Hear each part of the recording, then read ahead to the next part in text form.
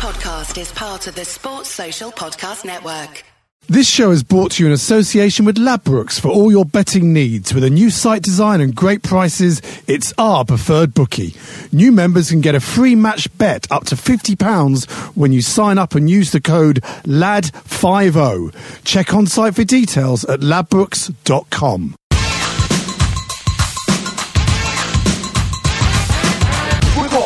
And this is true. We love to do the things that we're not supposed to do. We don't need robbing, stealing, or mugging. In fact, don't take it seriously. We're only bugging. Hello, my name's Mark Webster. This is The Whistleblowers. And I should point out to you immediately, because it makes sense to, we've signed up with Ladbrokes to bring you some exclusive betting odds and offers that we've wrangled out of them for you lot. Follow the links on the description to this podcast, on our Facebook page and our Twitter feed. For starters, there's a free bet of up to £50. So you just click on the link and enter the promo code LAD50. That'll be LAD50. Get your £50 bet with Ladbrokes. It's only just occurred to me after about 600 now that, of course, that is the first syllable in their name. Annoyingly, because I know he's annoying because I've had 77 texts of him, Nathan Caton couldn't make it because he's been stuck in Greenford. But in a bizarre quirk and twist of fate, a son of Greenford now sits before me. And in a weird way, we may now have all been saved half hour of Dermot Kavanagh and Nathan Caton banging on about bloody things in Greenford. The joys of Greenford, yeah. I mean, there are many. There are many. Well, I haven't been there for about 30 years, so I would say... Well, he could have filled you in then. Yeah. The River Brent has got to stand out as... Well, naturally. Well, naturally. Yeah. And... sad to say, the Old Red Lion got knocked down about a year ago. It's on the corner of where our school was. Yeah. Which would have been handy at lunchtime. But the spaceship is still there. The spaceship. But if Nathan was here, I could have asked him about the spaceship, which was the Irish Centre next to our school, which was a corrugated iron hexagon where you used to go for your school disco. Yeah. But he never got off the ground, I take it. No. I also happen to know there was a record shop there, you were telling me. King Discs, yeah, King Discs. Wasn't the greatest, but when you're on Greenford Broadway in your lunch hour, any port in a storm. And Steve Perriman opened his sports shop. There was Steve Perriman at the top Sports. of the road.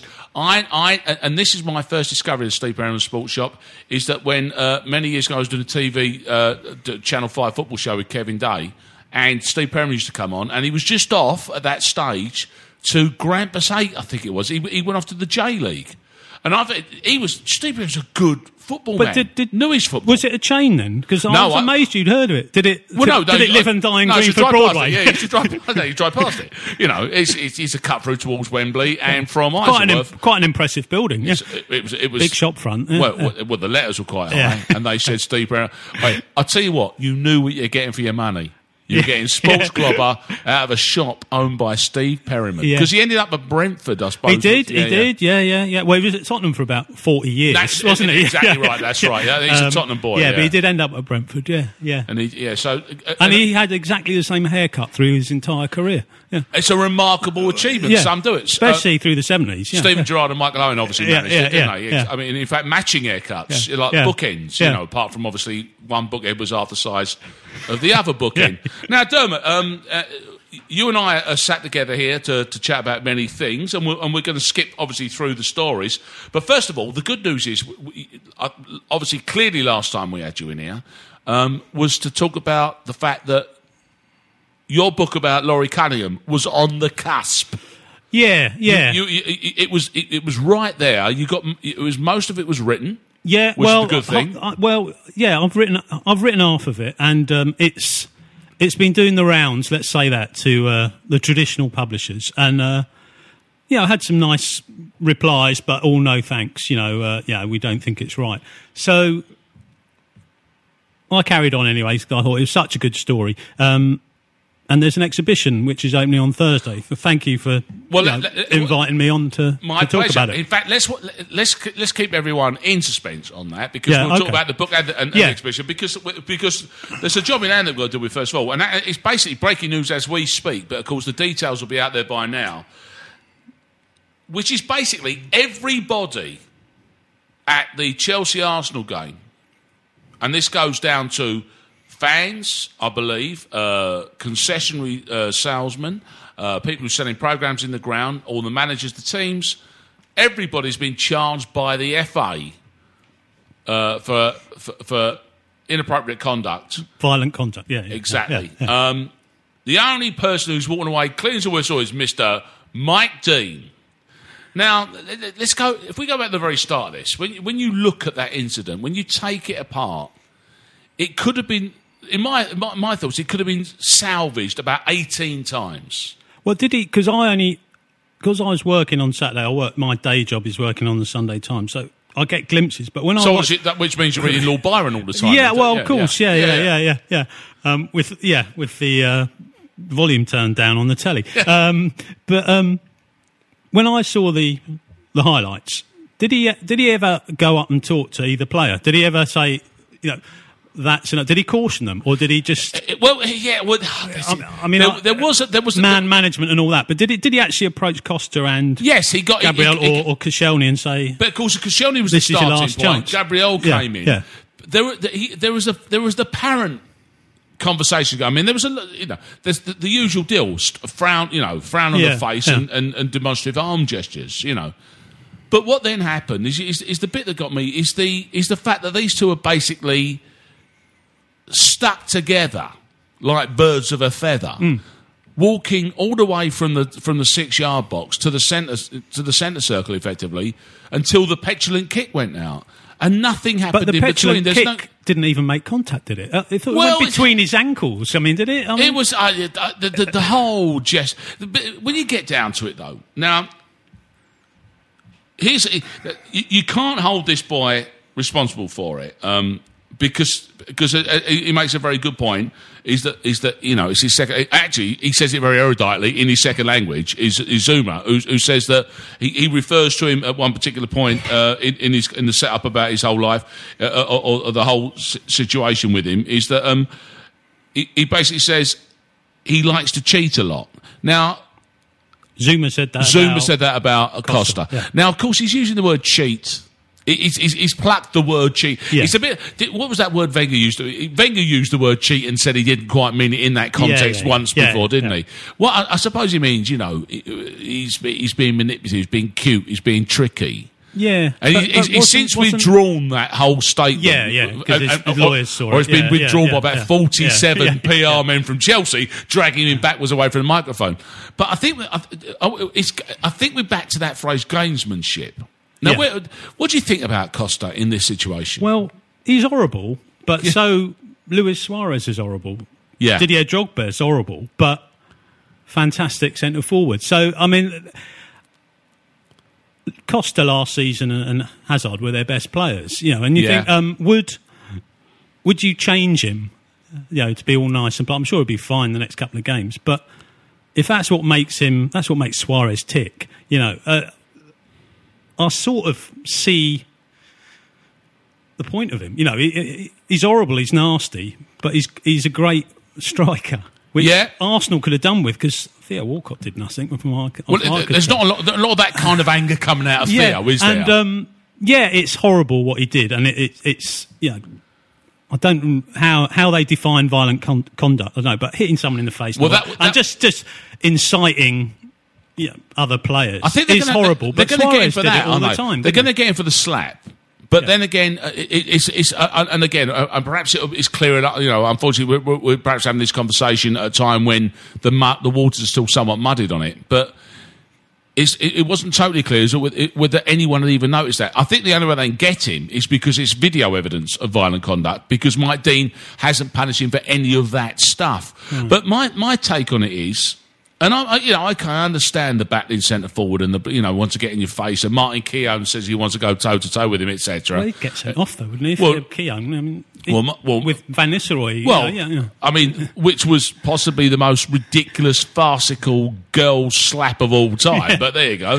But then again, that's Martin Keown, as far as he's concerned, having psychological advantage over a footballer. He's by running up and banging him in the back of the head. But he's going to get banned for 3 games. My take on it would be, it's all well and good, but if you're going to miss games for it, you are not an advantage to your team, are you? Yeah. No, that is the thing. But I think the thing about Costa is and like Drogba before him, he is like Mourinho on the pitch. He's like made flesh on the pitch. He's got that whole mentality of like cynical, win at all costs, sort of push it as far as you can, then shrug your shoulders, monster the ref, all that sort of thing that Chelsea have done for years. But Arsenal aren't an innocent party. They've had people that use their studs. Okay, exactly right. And the red cards they get, they're not down at the fair play, at the top of the fair play league. So I think it's quite a nice smokescreen for Arsenal, because in a way that was a 6-point match. If Arsenal are challenging for top spot, Chelsea were like fourth from bottom or whatever they were, Chelsea are laughing. So if he misses 3 games, but they've beaten Arsenal, they've got. So it's almost an investment in their future. It's a cliche to talk about their 6-pointers, but it is a sort of they've done them over. Yeah, and stopped Arsenal being at that expense. There's been money. I agree in principle, but there's the thing about it is for me with him. I think what it is, he's gone from a kind of. It feels like he's gone from a Scorsese nasty moat to a soap opera one. There's a slight change. He's almost twirling his moustache, and it's almost like he's believing his own publicity in the way he's behaving. It feels a little bit more heightened than the version we saw last year, which included goals last year. Yeah.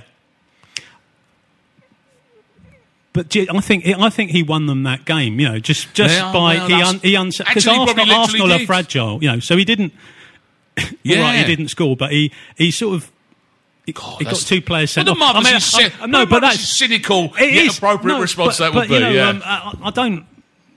What's the word? I don't praise it. I don't think it's condone it. But when you look at the end of the season and you think, I think that turning over Arsenal like that, affects Arsenal more than they let on. Yeah, that's okay. So, right. So our conclusion is those 3. He took mind games. He took that 3-game bullet for the team, and it might without even scoring. It's not like they got no one on the bench, is it? No, that's at low room. He probably comes and scores a goal a game, doesn't he? Yeah. As a direct result of that. The other thing that's interesting that of course has occurred over the weekend is that, and possibly, would you argue, earlier than normal, especially given the range of managers I'm about to talk about, of those in the frame. Because Brendan Rodgers' name is brought into light already. Steve McLaren's there. Tim Sherwood, I'm going to guess, is already there. And the fourth of those, certainly Dick Advocaat. And Dick Advocaat is an interesting character because he said today, let's be clear, if it felt that it was better for somebody else to take over, then I will go. Now, the thing about Advocaat is that I loved him when he came. There's everything about him. He's a heart on his sleeve kind of looking individual, and you warmed to him, didn't you, as the bloke who kind of saved Sunderland in the way that he saved Sunderland. And then he's presented with the pig in a poke that he's had to deal with this particular season. And I believe that when he says that. Oh, I think it does. When you read it blankly, like it sounds incredibly defeatist. But I think Sunderland have got a history. I mean, they get rid of managers before the clocks go back, don't they? I mean, it's true. They're probably the first team that will get rid of someone.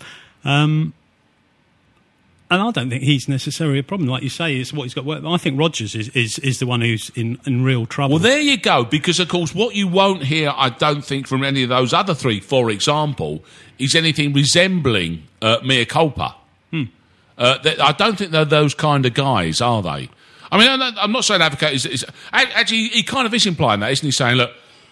excuse me, he's basically saying, look, I'm doing what I can do, but for me, the most important thing is Sunderland surviving, and if it's not me doing it, because someone else has worked it out better than me, I will hand the reins over.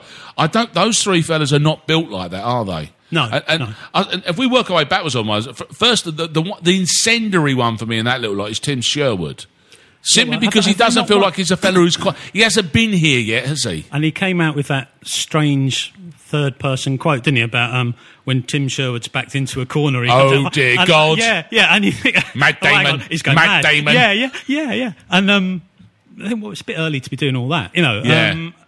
So I think Sherwood, as he got the nous to sort of turn it around. But Villa have been in crisis for about 4 years, haven't they? Well, it's a rolling crisis. Yeah. I mean, it would feel that way indeed. Yeah. But it was a crisis it was a crisis I thought that they nipped in the bud, but of course they were unfortunate enough to, like everybody else is, to play Leicester, who aren't allowed to lose anymore by EEC ruling. Yeah. So of course he gets that game in front of him and he blows that. Then they lose a game at home.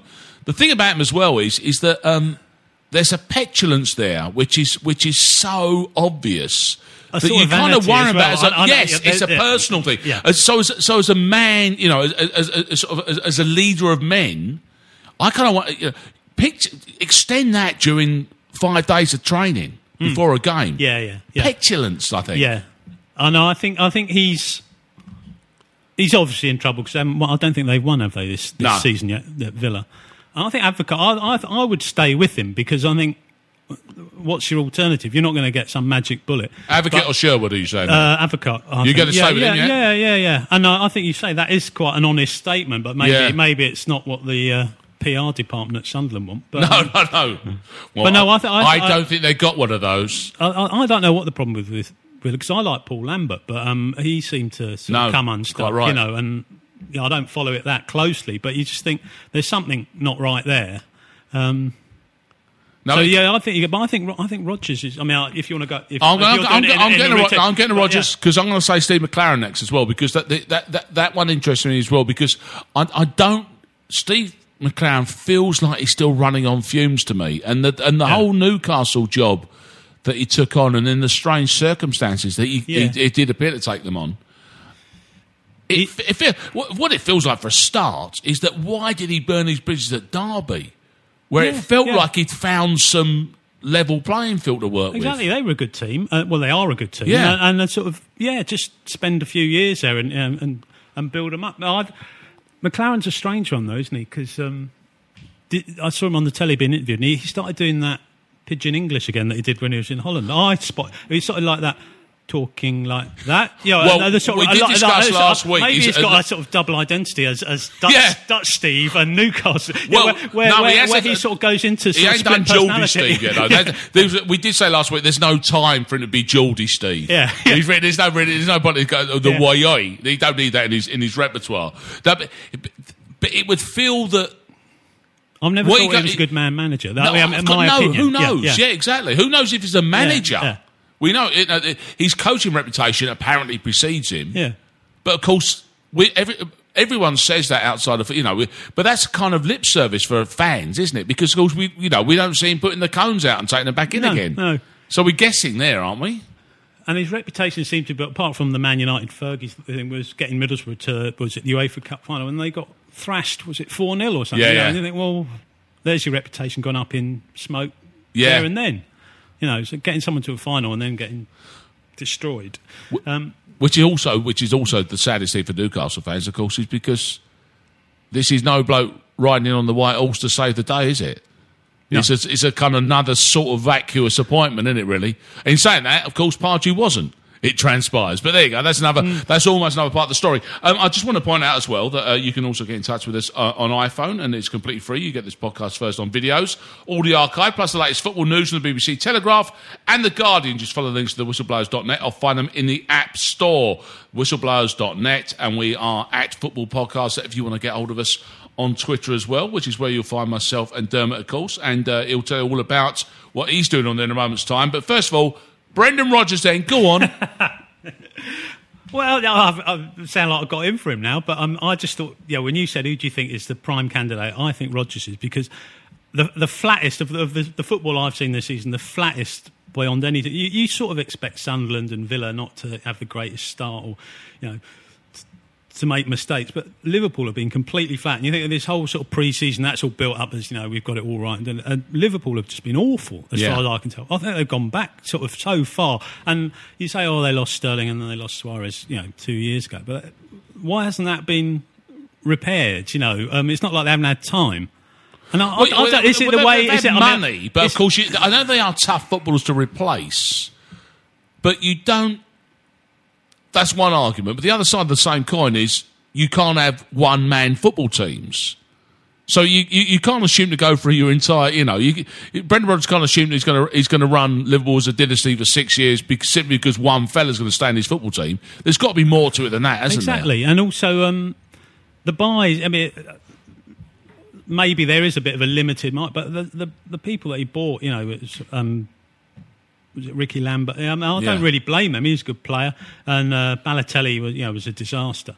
But they never seemed to have either get a proper run in the team or play in a way that suited them, and it was sort of seemed to be almost like Van Gaal when it was. The problem he's got number 9 again. No one knew what they were doing. No, right. And Rodgers was insisting on this way of play, which just wasn't working. But he seems to sort of.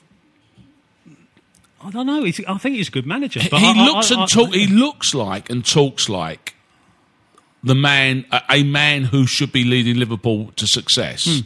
And I suspect that the owners think that they probably have got that fella in that sense as well.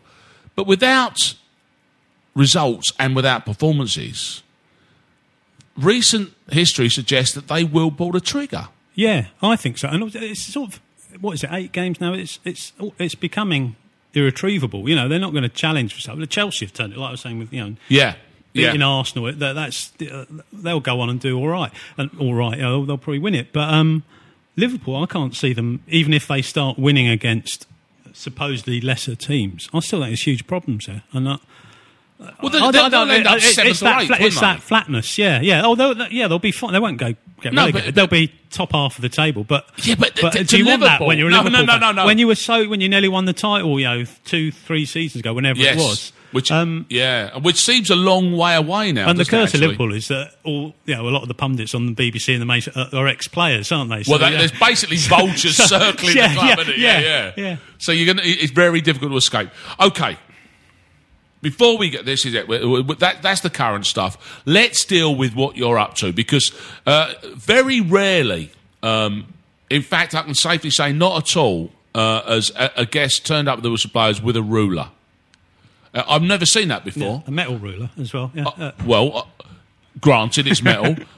Okay, in that case, wood or plastic or metal ruler. There's a good reason for this, though, isn't there? What's that? Yeah, well, I've been... there's an exhibition starting on Thursday at the Park Theatre in Finsbury Park, all about Laurie Cunningham, who is someone I've been a bit obsessed with for the last couple of years. And I've just been hanging some pictures and little articles about him, nice and plumb and true, according to my metal ruler. God, he's gone all the way back to his O levels there. All that woodwork wasn't wasted on you, was it? Yeah. Mr. Clayton taught me well. This does actually make it officially an art installation, doesn't it? Rather than an exhibition. This is not just some bobber job merchant. Laurie Cunningham is not. People who might not know his name, he was part of the 3 Degrees at West Bromwich Albion in the late 70s. Went on to play for Real Madrid. Checkered, but he had a very good first season. They won the double, and he was the first black player to play for England at any level, under 21 in 1977. So he's got this fantastic football pedigree. But as Mark pointed out to me, he's a popular culture icon as well, because he was a soul boy. He was into bespoke fashion. All this happening in North London, Finsbury Park, around about sort of 1975. And Mark Bright, the conversation that you and I had together, in which Mark Bright, I remember, and I think I wrote in the article that I did about this in Jocks and Nerds, Mark Bright was in awe of him when he came back. But also particularly because they went to a French restaurant and he did did everything in French. Yeah. And Peter Reid's spoken about how he was given a plate of prawns, didn't know what it was, and Laurie showed him how to peel a prawn. Peter Reid! Fantastic. With his little stubby fingers. I assume he's got. But so he was sophisticated even in 1983 or whatever, but which was quite hard to be in 1983 in England. But no, he's a fascinating character, and I've always wanted to write a book about him, and I've written half a book about him. And the great thing is that what's come out of this sort of talking to people and just letting people know about him is that this company, Unbound, have made an offer to a company of great repute, obviously. And the nice thing about Unbound, of course, is that people who know any of their books will know that they love to focus on that kind of pop cultural, arty, just elevated above the subject matter and something with a bit more strength in depth. A bit of sort of a cool edge to it. But what they've never done before is a a sports book, although I would hesitate to call this a sports book because it's about sportsmen. It's about a footballer, but he was also a black teenager growing up in Islington, Finsbury Park in the late 60s, which wasn't always the easiest thing. A soul boy into sort of Great Gatsby suits, 40s fashion. So all these little elements that he touches, and he looked fantastic as well. He never took a bad picture. No. Which of course you'll see if you go to the exhibition. Of course, this is the strength of it. I mean, it's all well and good saying you've got an exhibition going on. There's some photographs up. We can all have pictures of our what we did on our holidays. This is much better than that. There's just one of these guys that just you go, he's something. I don't know what he is, but he's something. The Great Gatsby suit where he's standing on Brisbane Road pitch, pockmarked pitch in 1975. He looks the business in this 40s gangster suit, trilby hat. But also there's some lovely pictures of him and Cyril Reid just getting ready to go out in 1978 in Tottenham, mucking about, trying different shirts on, flexing their muscles. Gorgeous. Lovely little sort of details like that. Pictures of the Soul Boys outside Crackers in 1975 in Soho. So it's not just lots of pictures of Laurie Cunningham. And there's some great quotes in there from him and from teammates referring to the prejudice at the time and just what he was like as a person and what his interests were. So it's more than just portraits of a footballer. No, it's, as you say, it's a lifestyle and it's a reflection of the culture he grew up in. So we can just to remind us again then. So the exhibition is on where? It's launching on at the Park Theatre in Finsbury Park. It's launching on Thursday night between 6 and 7 if anyone wants to go there. But it'll be on for 2 months, so it's there till the end of November. Marvellous. And what I'll do on here is we'll be able to give out Unbound details in the next podcast or two. Yeah. And the book, the exhibition and the book will all be called Different Class. So if you want to look it up, Different Class, type that in onto Twitter and it will come up. Yes, that is the Twitter name for your good self as well. Perfect. The I is the number one. Sorry, so it's different with a number one instead of an I for. Quirky reasons. That will be on my control. Well, listen, we'll look out for that and looking forward to all of that stuff. Dermot, thanks very much indeed. That was the Whistleblowers. This is a Playback Media production served to you in association with Why Not Think People. Sports Social Podcast Network.